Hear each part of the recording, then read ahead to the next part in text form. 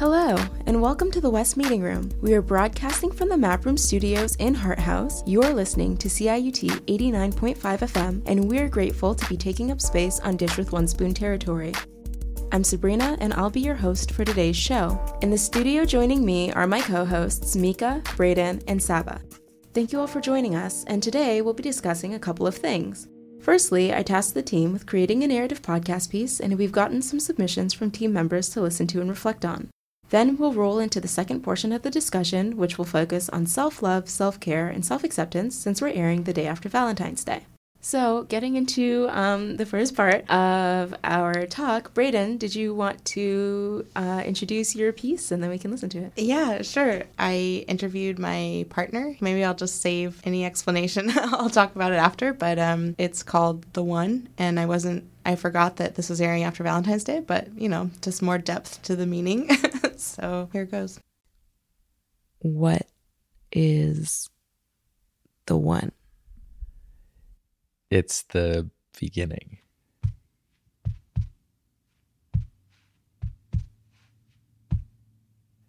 It's the downbeat, which is like it's the one in whatever sequence of patterns you're playing. So it's just the beginning of any song, or not necessarily any song, but it's the beginning of any movement or cadence. Noah is a drummer. If he heard me say that, he would probably respond with something like, well, I don't know about that. I just attempt to play the drums very badly. But embarrassment and humility aside, I don't think that's true. I say he's a drummer because you can't separate him from the tapping. It's always there. He clenches his teeth to a beat when he's thinking. He drums on the steering wheel to the beat of the turn signal. He is forever getting shushed by the people who love him because he is always tapping his toes or fingers or pencils or water glasses. Beats just bubble out of him as if there were this rhythmic fountain just beneath the surface of his skin. Why the drums? I don't know. I have no idea. I just remember always that was a thing that I always wanted to try. I think I got a drum kit when I was in grade 6, and I had wanted one for a while. So that means that, as a 10-year-old or something, I that's what my desire was to do was, rhythm just seems natural to me. It just seems like I hear rhythm in all over the place. In so much of the natural world, there's rhythm everywhere. Can you give me some examples of rhythm you find in the natural world? Yeah, one that we shared is I remember when you were in the delivery room for Mattis, there was all these different beepings going on, and it was in a certain pattern. And at some point, you and I talked about it because I was like, "Do you hear that song?" And it was like boop boop beep doop beep doop beep doop boop boop beep doop. It was like that kind of a thing. And so, but I don't know, at work all of the time, I'm when I'm sheeting a roof or a floor, you're pumping in 5 or 8 nails in a row on 16-inch centers, so that's 7 rows or whatever. And so you're doing it methodically.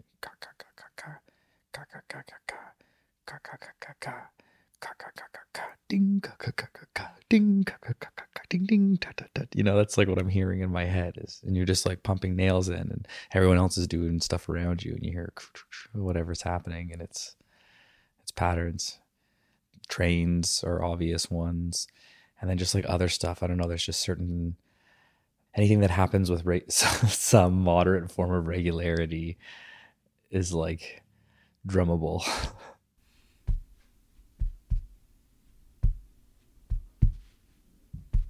The thing I love about Noah is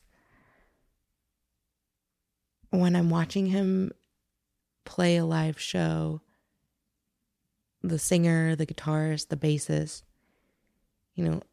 everyone in the band is all looking out at the audience. But when I look at Noah, Noah's watching the rest of the band.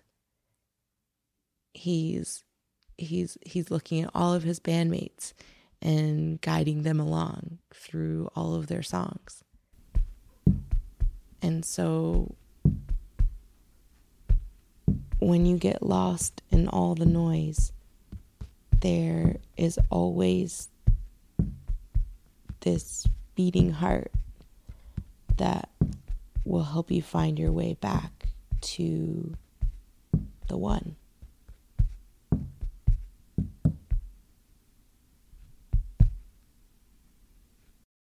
That made me happy. That was so good. I'm not making my narrative be. No.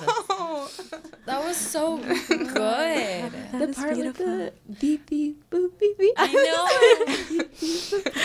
I was like jammed out. Oh my God. Internally. I thought that was so beautiful and how it all came together. And it was almost like we were getting a glimpse into your intimate conversation. And I felt so honored to be a part of that. Yeah, so we were talking about the brain and all that kind of stuff at our last meeting, but the way that you were describing Noah as a drummer, watching everyone else, and like you watching him, watch other people who are watching you as a concept, but really like the rest of the audience, I felt like I was moving through that scene. And then your conversations, I don't know, like even the hospital room, and just like I felt like I was looking in your window, but in like a not creepy way, more like in like a friendly, like I'm here experiencing this experience with you guys.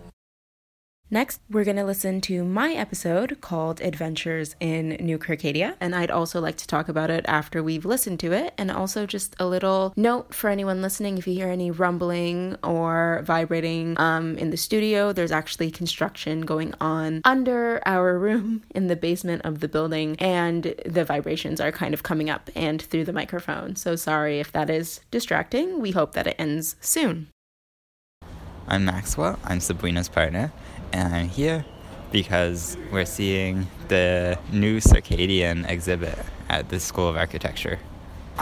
Based on other people's description, I'm thinking like quiet, dark vibes, but I'm not really sure. Based on the pictures online, I was like just a bright wooden room with like cushions. The New Circadia exhibit at the University of Toronto's John H. Daniels Faculty of Architecture, Landscape and Design, also dubbed the campus's new nap room, has made its tagline, Adventures in Mental Spelunking. Before we get into exploring the exhibit, let's find out what spelunking is. Spelunking, more commonly known as caving, is the recreational sport of exploring caves. And if there's one way that I had to describe New Circadia, cave-like would be it. So, I'm Kristen. I'm one of Sabrina's friends / roommates. We're currently in the Daniels building at the new Circadia exhibit. I'm just here to look around and see what the hullabaloo is about, because people are talking about how great the cave is, but I don't really know what that entails. So, here I am. Yeah, and the earthy tones that are all around us. And it was really interesting seeing the different institutional time frames, especially like a student in a boarding school time frame where there's 6 hours of sleep. That is surprising. Yeah, that was one that kind of got me too. They have one that's a California boarding school student schedule, and the little sleep section of the pie chart is literally like from midnight to about 6:30, and then the day is just filled with stuff. It's interesting to see how different institutions regiment time. Definitely the rumbling takes the most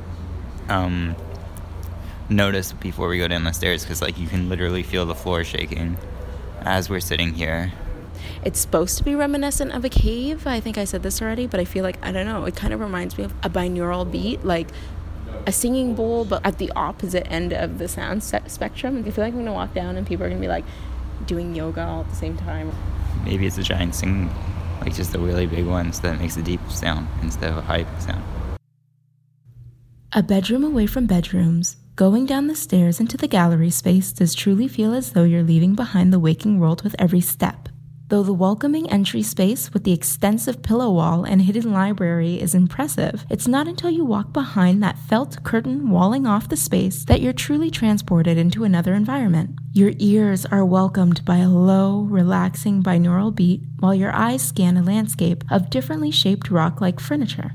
Seemingly uncomfortable, the felt-lined wooden furnishings get the job done once you've settled into them. If that's not really your thing, you can always lie on the floor supported by a pillow. There are cubby-like spaces indented into one of the walls that attendees can climb onto and into if they'd like a more isolated experience. The sound of something, I can't quite put my finger on it, maybe a plane or a crashing wave, fades in and out of the backing track every few minutes, adding to the ambiance. A disco ball in one of the far corners simulates, at least to me, a starry night. And the mesh material hanging from the ceiling at different lengths does a great job at simulating stalactites. I'm definitely way too worrisome to let myself fall asleep in public, but I love to use the space for meditation or otherwise unwinding in the dark, calm room when the rest of campus is too stimulating. The quiet, dark nature of the space does not seem to make it conducive for groups that are looking to socialize. But one of my favorite activities to do with a friend is to head to the dream station and listen to the dreams that other attendees have recorded, and then talk about what we heard once we've resurfaced. It was a really relaxing space. It was really interesting. The sounds kind of like go across the ceiling and move as if like an airplane's going across. Yeah, I noticed that too. I literally wrote down in my notes, I was like, sound of water, like waves crashing, or an airplane taking off, or, you know, something like that. Yeah, it like goes across and you feel the vibrations, although honestly the vibrations are less strong when you're in the room compared to when you're above it. Yeah, it was really interesting. There was the stars in the corner, which I thought was really cool, because when you're in the main area you look up and you see the stars like your night sky. It's really cool in there. It's really relaxing when you're sitting, and the chairs are actually fairly comfy without extra cushioning. It forms to your body, kind of. So, honestly, I thought it was going to be kind of gross down there, because, like, it's, like, felt material and stuff, and I was like, I don't know who's been here, don't know whose phalanges have been where, but now I feel like a new person, honestly. Like, sitting in that space is, like, it's way different from sitting somewhere at home. If you're at home chilling in the dark, which I have done sometimes and been judged for, it's just like, it's different. Like, you feel like you're at a library, but it feels a lot less tense. When you're at the libraries on campus, it feels like everybody's like racing to get something done. And like, while you can read in this space, people just seem to be like at peace, which I think is really nice for once, because everyone doesn't seem stressed. And I love it. I love it. That was really fun. The exhibit itself is a lot of things, though I would say that two of its focuses consist on sleep and time. More specifically, how the construct of time in an era of globalization has affected human sleep patterns and measures of productivity. How can an individual rest, both as a biological need and as a state of relaxation, when they're expected to be at work from 8 to 5, as well as finding the time to take a meeting at 2 a.m. with a business partner half the world away? I can't say that New Circadia has the answers to this problem, but it sure seems to have an agenda on how to combat it. Thank you for listening to my piece on New Circadia. If you'd like to learn more, please check out the links in the show notes below, or pick up one of the many pamphlets available to you throughout the exhibit during your visit. I think that was so beautifully produced. Yeah, you strung like all these elements together. It was funny. I'm like in that place. Yeah, I just want to go. Yeah, I really want to go. That was awesome. Mm-hmm. That was so good. It was like a nice mix of like informative but also experiential. Like, it was so interactive. Yeah. Like I felt myself in that space, and I can't get the word phalange out of my mind. So I'm adding that to my vocabulary. But also, like, zooming in and out. I feel like we're zooming in on a, like, very specific, like, we're, like, going along on this, like, field trip with you, but then it's also, like, zooming out and thinking about the larger implications of how our sleep is affected, just, like, the way our society operates. Like, yeah, I thought that was just so artful, the way, like, you played with that lens. Yeah, and also the sounds. Like, how did you do? Yeah, what were the soundscapes? Can we break Okay. those down? Yeah, so a couple of them were from Freesound. The beginning kind of like, like I don't know how to describe it. That's from Freesound. And then after, when I start defining splunking, there's kind of like popping, cavey water sounds. That's also from Freesound. And then that first sound plays again at the end. But in the middle, where I'm kind of describing the whole experience. So I don't know if you heard the undertone that was kind of there the whole time, but that's that binaural beat that I made myself in Audacity. And then there's a collection of sounds. The first one that came in after the beat was the crashing waves, which was also from Freesound. After was the popping bubbles, and that's actually Max doing the dishes. We have a whole bunch of these like mason jars that are from pasta sauce that we wash out and use for other things, and he was submerging it in the boiling water, and when you submerge it at the right angle, like the air bubbles pop up, and it was the sound of the air bubbles coming back up. And then the last one was kind of like a plane sound, which is also from Freesound. So a lot of the sounds I kind of ripped from Freesound that were like free, do whatever you want with them. And then the binaural beat I made myself, which was a time, it took like an hour and a half. And then the popping sound was just Max doing the dishes. But I think it's also the way like you curated the sounds and you put them together along with the spoken pieces, like where everyone was kind of talking about their experience. Like it was so perfectly timed, so it felt like so cohesive. Yeah. So I think the curation aspect of that is also very important. Like I love the binaural beat. I was so conscious of that because I remember you talking about it, and I was so aware of it throughout the entire thing, and it was very grounding. But even if you didn't make those other sounds yourself, the way you curated it and put it together was also very like artistic and very you. Well, thank you. The timing's a really big thing for me in all of my pieces. I always like to make sure it sounds right and the spaces are right. But in talking in the larger concept of the pieces, because I know you, Saba, and Mika got us start. What were y'all looking to create a piece about? So I have 2 ideas, and I think, so my brother's coming this weekend, and I was kind of thinking that we could have like an informal interview over dim sum because we're both half Chinese, and that's like the only way that we connect sort of to our culture. And I was thinking of bringing my boyfriend, who's Indian, to like that space and seeing like, you know, and introducing him to these dishes that like we've been eating our whole lives, and sort of recording that, especially because like Chinese restaurants are really loud and there's just like so much going on, like different languages and like the plates clinking and clanking and everything. So I thought it'd be interesting. Or if not, I'm like in a process right now of, this sounds so weird, but sort of like reclaiming my agency. I feel like I've had a really bad year in some ways, and so I kind of wanted to like record all the spaces in which I feel invisible and sort of insert my voice in them and explore maybe why I feel invisible in them. So I don't know, that was like my second choice. I love that.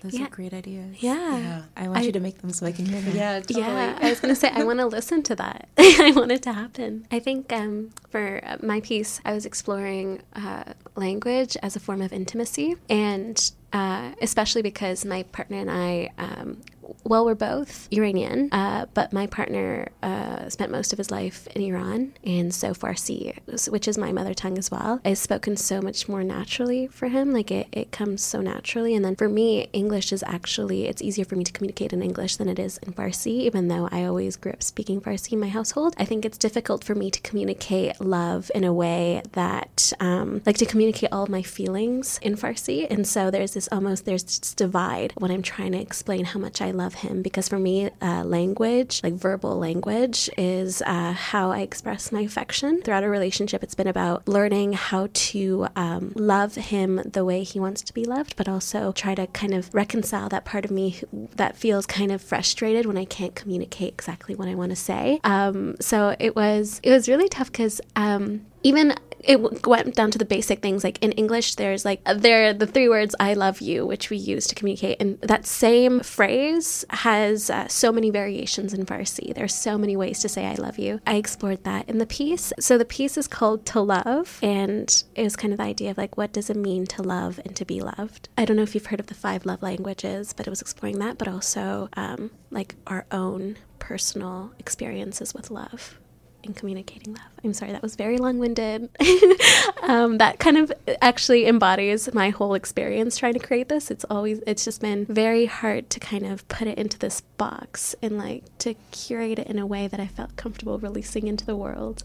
You didn't get to hear it, so Yeah. it was really nice. It gave me a really good picture of like what you were going for, even if we didn't get to hear it, which was a really good description. What were any challenges that you faced putting the piece together? My brother arrives tonight, so that's a big part. But also like with the spaces in which I feel invisible, like a lot of them are in relation to other people, and I feel like I don't know if I fully have their consent to sort of do that or to record them, and then for me to sort of acknowledge like I don't really feel a part of this. I think that could be potentially hurtful to the people that I'm around sometimes in which I really don't feel seen. But at the same time, like, I guess I should probably have that conversation with them and like acknowledge like, well, this is a reason why I'm even doing this piece in the first place. So For me, time was a big factor, as I feel like with everyone, but I think also because I find like with this podcast style, there's a lot of moving pieces and parts that aren't exactly the same. You have your narration, your on-site stuff, like also maybe some like research and all those different parts. And I found with every individual part, I could see how that part could fit into a wider narrative that I had imagined. But once I had all the parts together on the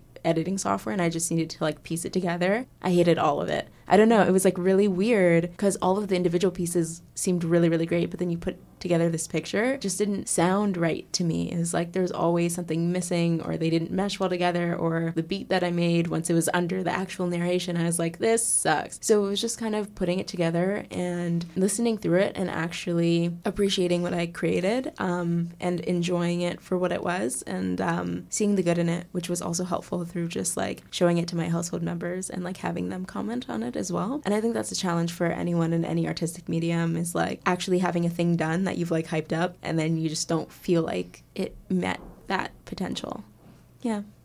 I think it's also because sometimes we compare it to these very highly produced like narrative pieces, which are also amazing as a model to kind of try to emulate. But I also think it's really beautiful to have something that's a lot more like homegrown, and it's very, not simpler in the sense that it's not artistically like sophisticated, but I think it's more like you're focusing on the words and themselves rather than like all of these different pieces that kind of that fit into this puzzle. But I think, yeah, something that prevented me from playing it today was because I felt that it wasn't like meeting up to that expectation that I had set from listening to other highly produced pieces. And also what Mika said resonates with me a lot as well, because of the nature of the conversations we're having, because they're so intimate, because you are kind of allowing people to glimpse through that window that you've kind of been covering for so long and trying to protect these relationships and these feelings. I think it is difficult to broach that kind of divide where suddenly everyone else can also listen in, and especially when the topics are so like intimate and so like personal. So that was like my hesitation, but I also think it's really nice to produce the thing, and I think that's a huge part of it. But then also like when you do get over that initial fear of like, I don't think it sounds right, I really loved what you said about how you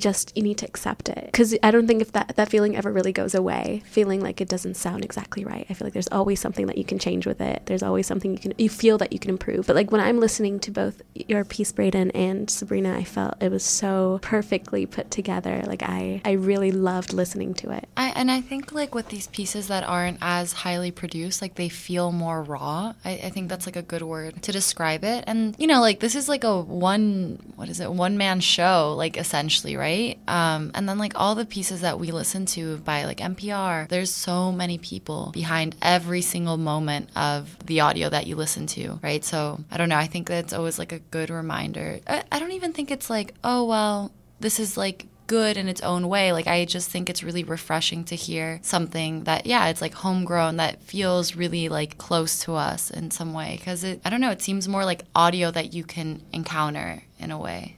So I know I sent you guys that long resource list with the more homegrown sounding narrative podcast from the KCRW radio race. And those were really good examples. But I always found myself coming back to listening to The Inclusion Writer by 99% Invisible whenever I was like that's the one that I broke down. And that's what I was comparing my episode to, partially because it was like one of the shortest ones that I sent everyone. And every time I would like listen to the transitions or the way that his voice sounded, the narrator, and how natural it was and how flawless it was. And they were using like a whole awards show example, and I was like, mine sounds like trash. And I feel like that's also a learning experience, not just to learn to love your work, but also sometimes the path to loving your work is to compare it against work that's similar, because like Mika was saying, you can't compare a one-person project that you're doing part-time while you're also in school full-time or working full-time or what have you to a project that has 20 people behind it and everyone's getting paid full-time to do this and they like live, breathe, eat, sleep, creating audio. I feel like that's just kind of like the nature of the arc of creating. Like you come up with an idea and you have big dreams and they're super expansive, and you're gonna make, for me, I was gonna make this like in-depth interview trying to like pick apart, dissect my partner's brain and how he thinks, and like I'm gonna layer in all these like beats and stuff, and like and just because of the time constraints, is something I really came back to a lot, was like a quote that Phoebe Wang brought up. I think it's a Da Vinci quote that art lives in constraints, and so I just tried to keep that in mind. And basically the only reason the only reason I'm gonna finish something is because I have a deadline, and so I just tried to really distill it into like a singular thing. And so I just started that with what is the one, and just centered it around that. And then like all the tapping and stuff in the background is just like him like tapping on the couch or like on a box or something. And so yeah, just tried to keep it like really simple. But that was also just a product of like, we're all slinging this together, like in the space in between doing a million other things. What would you have done differently if you were to start this process over again today? In other words, what did you learn from this experience about creating a narrative piece? Something I was thinking about is that idea of just moving beyond planning and actually doing. I think that's something that I would change. I mean, it's so good to create this plan, to write out this script, to kind of try to piece all these pieces together right in the beginning, but it's not until you actually do the thing and you're recording and you're producing and you're trying to, you're actually living that kind of plan that you've created that you learn the most. And it might go in a completely different direction than you intended, but that's not something bad, like to just roll with that and to enjoy that process. I think because I spent a lot of time trying to conceptualize it, whereas I could have spent like at least a fraction of that time, I could have added that to the actual process of creating it and to fine tuning it. So I think if I were to do it again, I would just like do it. Like I wouldn't hold myself back from actually recording, because for a really long time I kept debating whether or not, like I was trying to make every single thing perfect in the recording process that I didn't actually. It felt very rushed by the end of it when I was trying to edit it all together. Yeah. I don't know if that's something you experience as well, but I think for me, because I was doing a topic that was more removed from myself, like I feel like the theme for the three of y'all was looking into yourselves and like into your personal relationships and things that you experience every day and like creating a piece about that. But my piece is about a third party thing, and with that I think comes a different level or a different style of research, because I'm not looking into myself or asking other people questions. I need to research like different concepts and buildings and people who contributed to those concepts and buildings. And I found that I kind of ran with getting the audio first and making sure I had my tape and then worrying about the research after. But then I found that I was kind of in this space for a couple of days where I had a lot of audio, but I didn't know what to do with it because I still wasn't exactly sure what I was making my piece about. Because I knew how I felt about the exhibit and how I felt about New Circadia and how I experienced it. But because it was this whole other thing, I felt like I needed to better understand the exhibit and what went behind putting it up before I could actually speak on it and put a piece together. And thankfully, like, everything worked out, especially all the pieces that I recorded out in the field and on site. But I feel like if I had done all that research earlier, I would have had a better idea, not just about how I felt about the space, but about what the space is in general. And it would have been a shame if, like, after doing that research, I realized that none of the recordings worked with what I actually needed to put out to, like, do justice to describing the space. And then I would need to have to go back with my partner and my roommate to re-record, which they would have done with me. And they had a lot of fun, so I'm sure that they wouldn't have complained. But also you lose that spark of experiencing it for the first time, because I think that's was part of what was so genuine about the audio, was that when I went with Max, it truly was the first time that we went down there. And then when I went with my roommate, I had already been, but she had not experienced it before. And I think in order to not lose moments like that, if those are moments that you want to incorporate, you really need to be sure to just have all your ducks in the row and know what you want to produce beforehand. And I don't think I had that proper vision until about midway through. I get what you mean. There's like a lot of pressure of like capturing the moment, and at the same time it's like, should I be capturing something else? Because I'm thinking about this in relation to like the piece that I want to do on Saturday. It's like, should I focus on my brother? Should I focus on Shiv? Should I focus on like the noise in the table, like the chopsticks and like the tea? And I'm like, but there's only one microphone and there's only one person and I want to eat. So I'm like, how do you do all that? So then the moment that you are editing, it's like you have everything you need, right? Because you can't just re-record. And I do think there are like two ways to approach this. It's either you just record everything and get so much tape that no matter what angle you go, you have the tape for it, which I think works really well when it's not just one person who's also trying to eat and also enjoy their time, and it is like a whole team of people. But when it is just the one person, there's more emphasis on like having that script and knowing what you want from the outset. But it can be so difficult too, because the project kind of takes on a life of its own as you edit and as you record. This is a horrible analogy, but you know when you are like planning out an outfit and you're like, okay, I'm gonna go home, like you're tight on time, you're like, I'm gonna wear this, and you go and you try it on and you're like, this makes no sense. That happened to me so many times, and then I'm like, well, I'm not going. It's like your brain gets fixated on that outfit and now you have no more clothes. Yeah. I kind of feel like this is like, that's the danger of like, if you don't collect the way I edit, sorry, disclaimer, like if I don't have enough tape and then I think like, oh, this is my plan, and then I put it together and it sounds weird, I'm like, well, we're scrapping this project. On to the next. Honestly, that's what I was like a lot of these moments, it's like these perfect moments that you capture come out of like it's like serendipitous. Like it's not something that you planned for, but it like somehow works its way into your piece, and it's perfectly timed and perfectly put together. And I think that was like, I think I have to like strike a balance between what you're Sabrina, what you were saying, and what I kind of felt like throughout this process is where you plan to an extent, but then also allow moments to come out of the woodwork. Okay, so we're going to take a quick break, and when we return, we will continue the conversation to discussing self-love, self-care, and self-acceptance. You're listening to the West Meeting Room on CIUT 89.5 FM, the sound of your city. Stay tuned.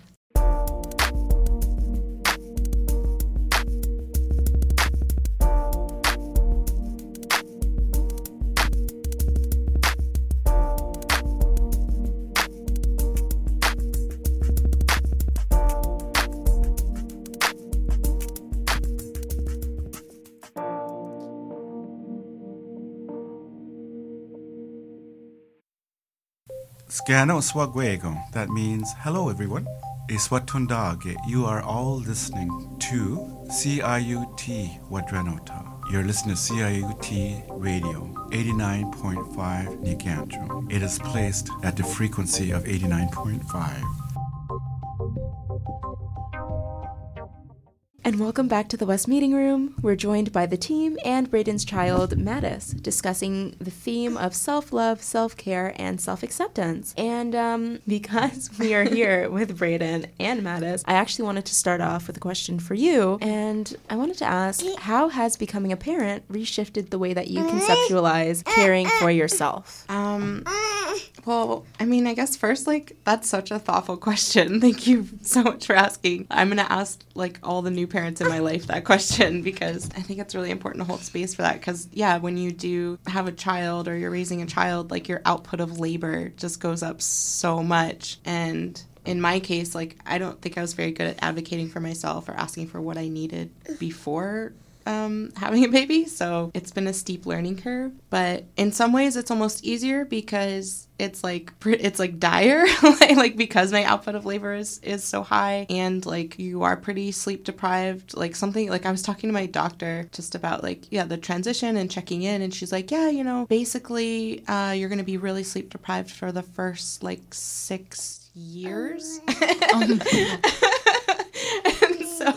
so yeah, it which was some real talk, but I really just had to reshift and reprioritize and just realize, make peace with the fact that no one else is going to prioritize my own self-care other than me. And in a lot of ways I've learned from Mattis, I'm going to sleep when I need to, I'm going to eat when I need to, I'm going to cry and seek the comfort and support of the loved ones around me, and I'm going to get silly and get lost in the moment. So yeah, I'm taking a page out of her book. Thank you for that. Yeah, that question didn't come from me, but it came from my mom, because she does talk a lot about how, my brother's in Europe and I'm not home, even though I'm close to home, and how, she doesn't feel safe unless she knows that we're safe. And sometimes she's like up at night because she doesn't know what he's doing and he's so far away. And it really made me think like her self-care is still tied to herself, but it's also extended to other people that you can't really control. And that's just terrifying to me. But, people do it all the time. There's so many parents. So I think that's commendable to have that on your mind all the time. For the room, what are the biggest lessons, or what is the biggest lesson that you have learned from experiencing times where you need to self-advocate? Like I said in the beginning of this episode, I'm not good at that, I think.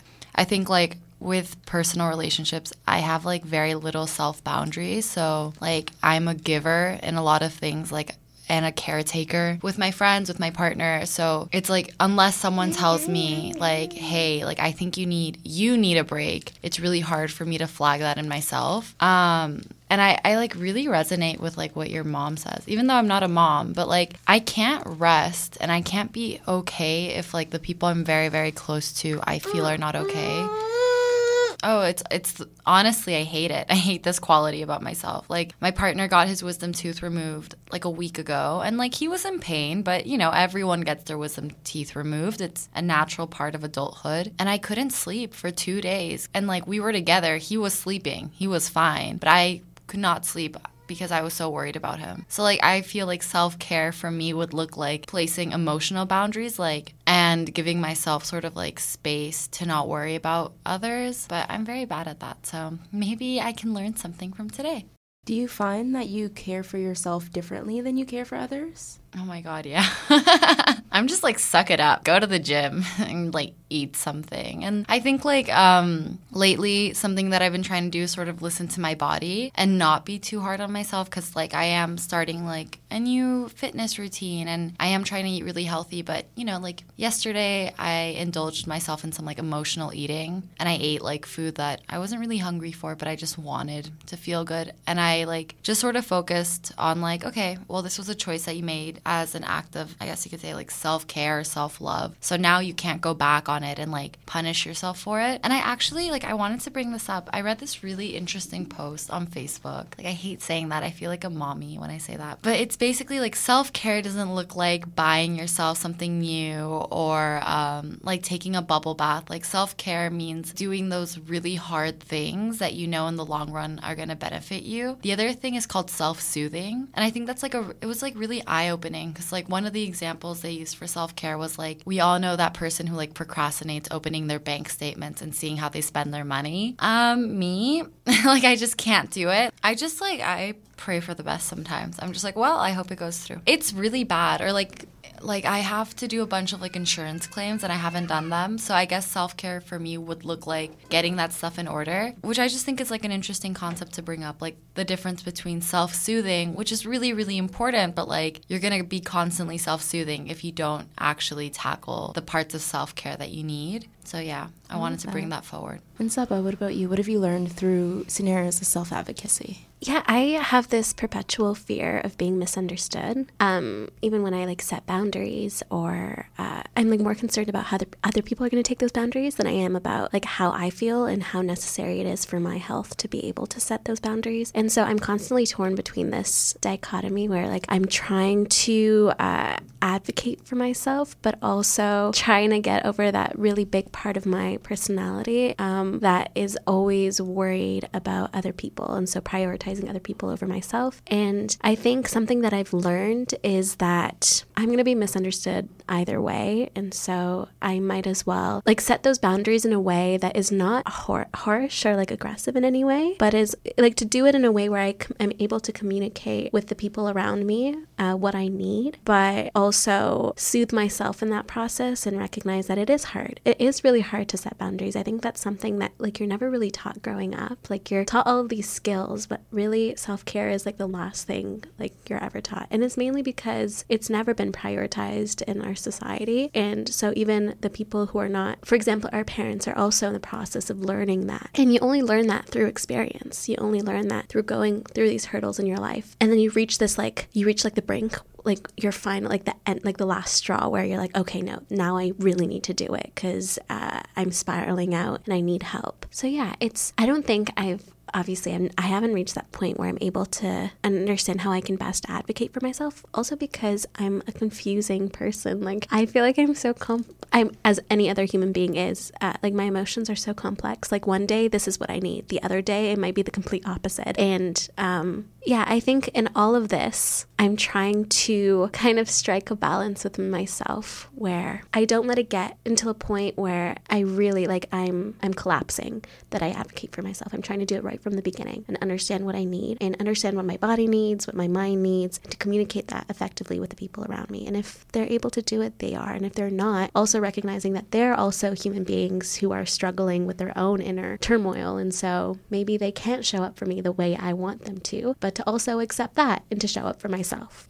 Yeah, I think that resonates with me, the idea of being complex and not really knowing what you might need, or, you know, showing up for a situation on day one and you're like, oh, I need this. And then day two, you're like, actually, day one situation's fine because everything else, so I'm not stressed or what have you. And I also have that fear of like asking for something and pushing for something. And then once I get it, realizing I don't need it, or realizing I need the opposite, or like feeling as though I'm making myself seem unreliable or unstable, like even to myself and then like to others. And I think for me, what I learned that helps me with self-advocacy is to seek support and to use others, like my friends and my family and my partners who really just care about me, as sounding boards, and to explain situations and kind of talk out what I need with them. I find with a lot of situations, you know, your mind forgets and new things come in, especially if it's something that you've advocated away from, and you sometimes forget why you acted in a way that you did, or why you asked for what you did, or why you stopped going to what you did. And it can be easy to remember the good times.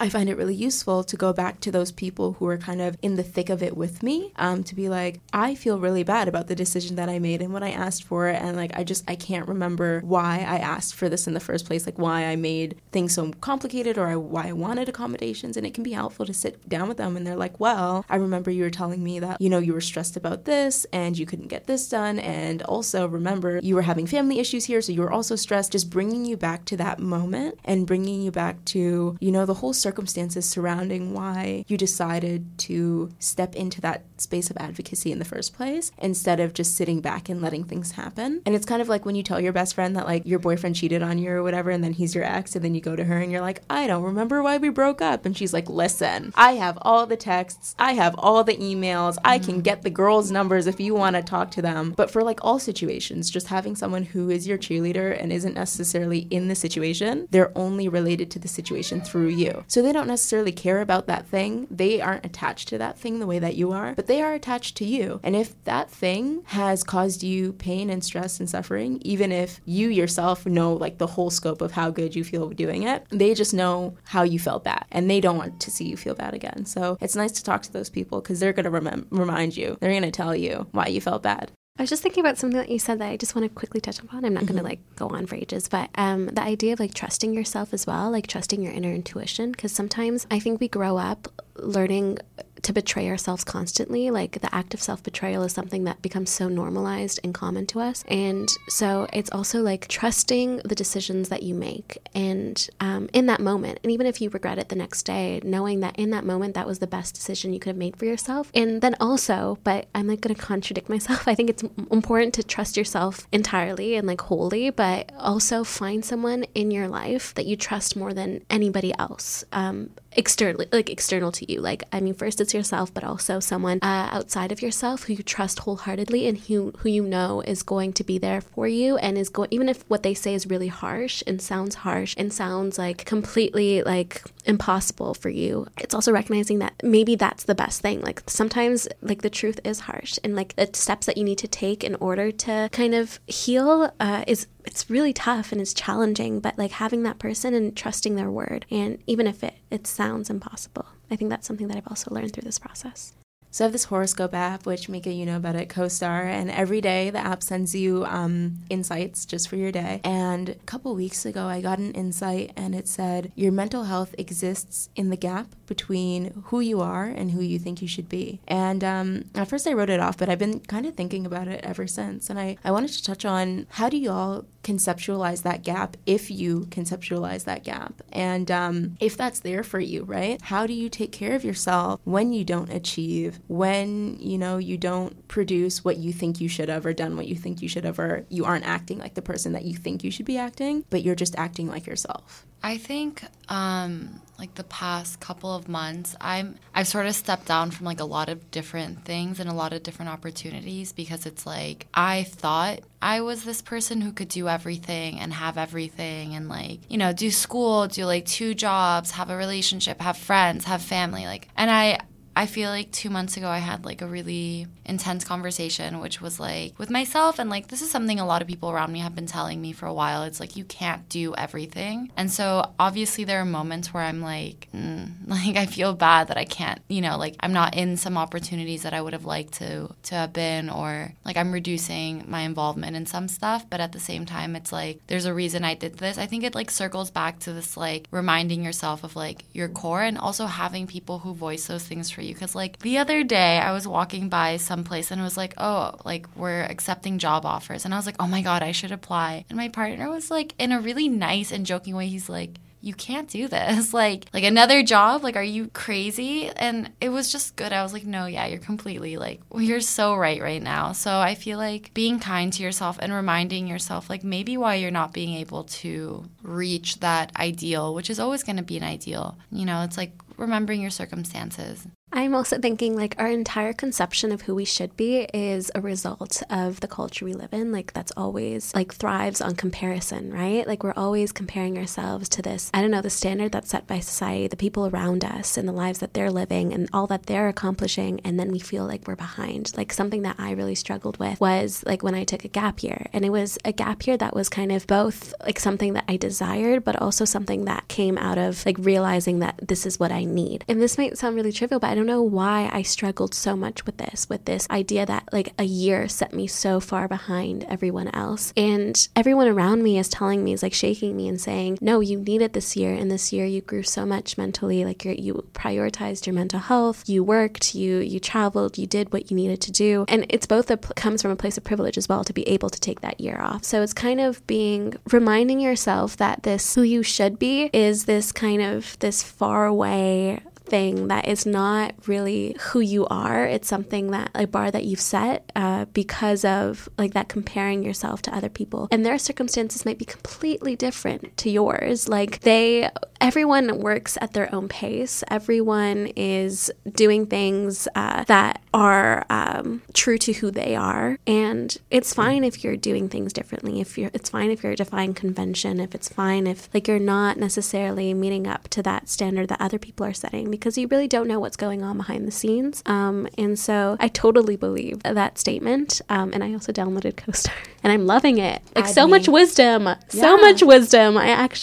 love that statement. Mental health, it really is like I'm realizing that all of these thoughts that are consuming me every single day, like 24/7, like where your mind has become your own worst enemy, is really other people's voices, and it's not yours. And so it's really hard though. It's easy to say and hard to do, to like block out the noise. But I think think it's so necessary because honestly, your mental health is taking the brunt of it. No, I agree. And Mika, you really did answer my question, because I think I relate to you a lot, where I think I've touched on this before, but my partner hates looking at my calendar because I like to mark out my whole day, and it's just my whole day is full. But also anytime I like quit something or something ends, I'm always looking on how to like fill that time. But I'm also constantly living on a time deficit. Like I'm always expending more time than I actually have. If it was a budget, I'd be overdue on time. And he's always like, you just finished something and you didn't have enough time to even do that thing in the first place. Why are you trying to look for something else? Like, breathe, because now you're like full. You're not even over capacity, like you're at capacity. And I'm constantly like, should I apply for this? Should I do this? How can I do 18 things at once? And he's just like, you can't.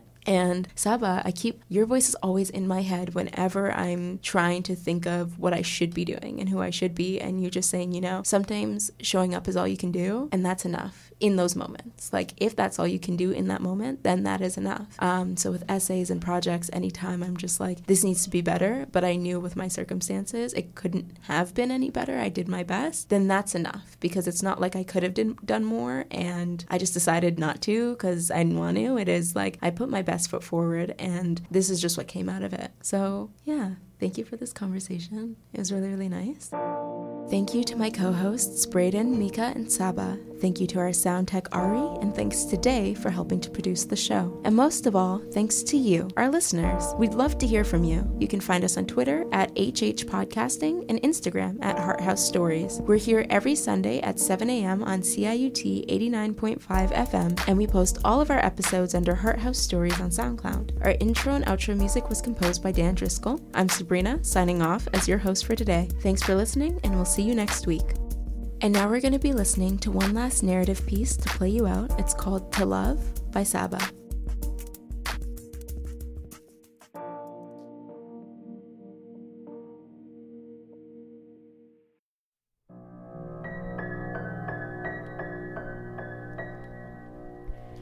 What is love? I love you.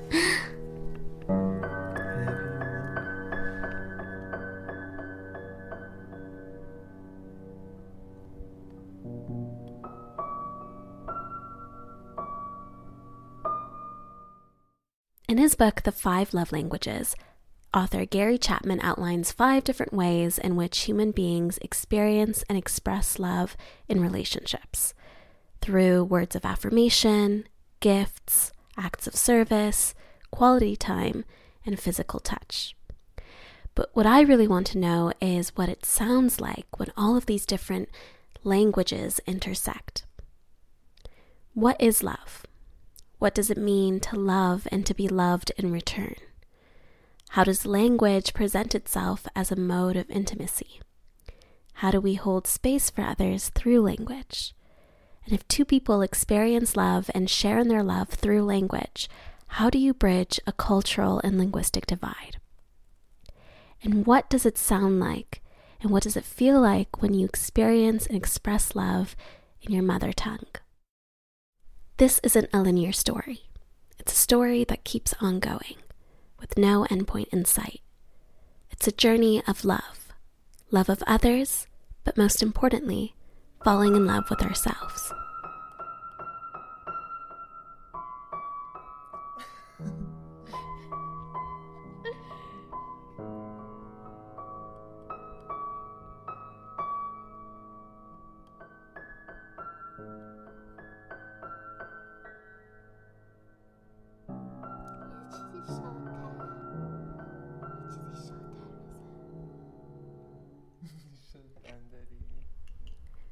Hi.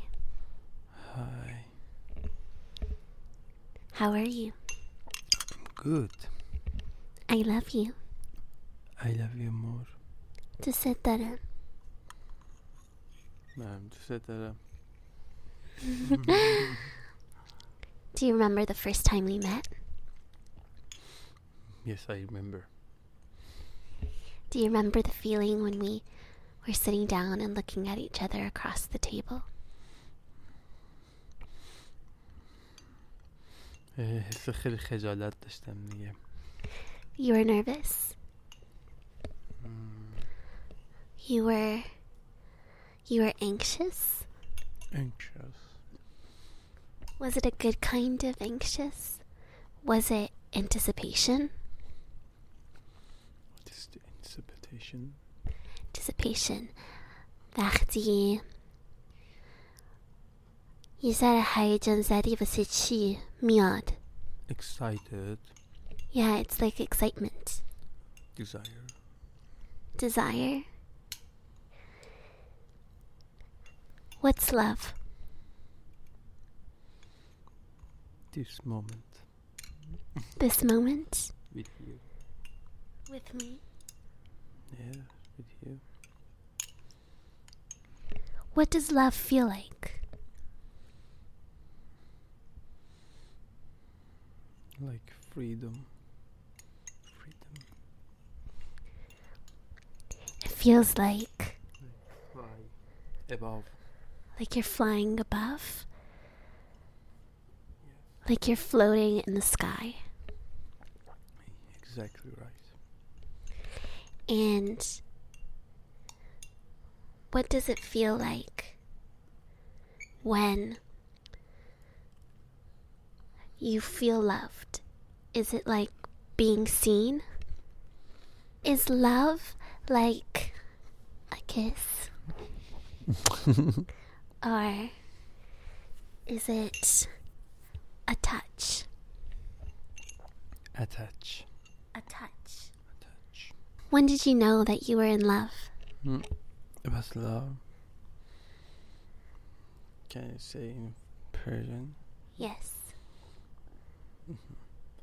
حسم در مورد love چیهش؟ نه وقتی چجوری میدونستی عاشق بودی؟ چجوری میدونستم عاشق بودم؟ یعنی چجوری؟ کی میدونستی؟ کی میدونستم؟ وقتی که تو رو دیدم. اولین بار؟ وقتی من میدونستم تو منی. من تو رو دیده بودم. تو رو خسته بودم. بندقک.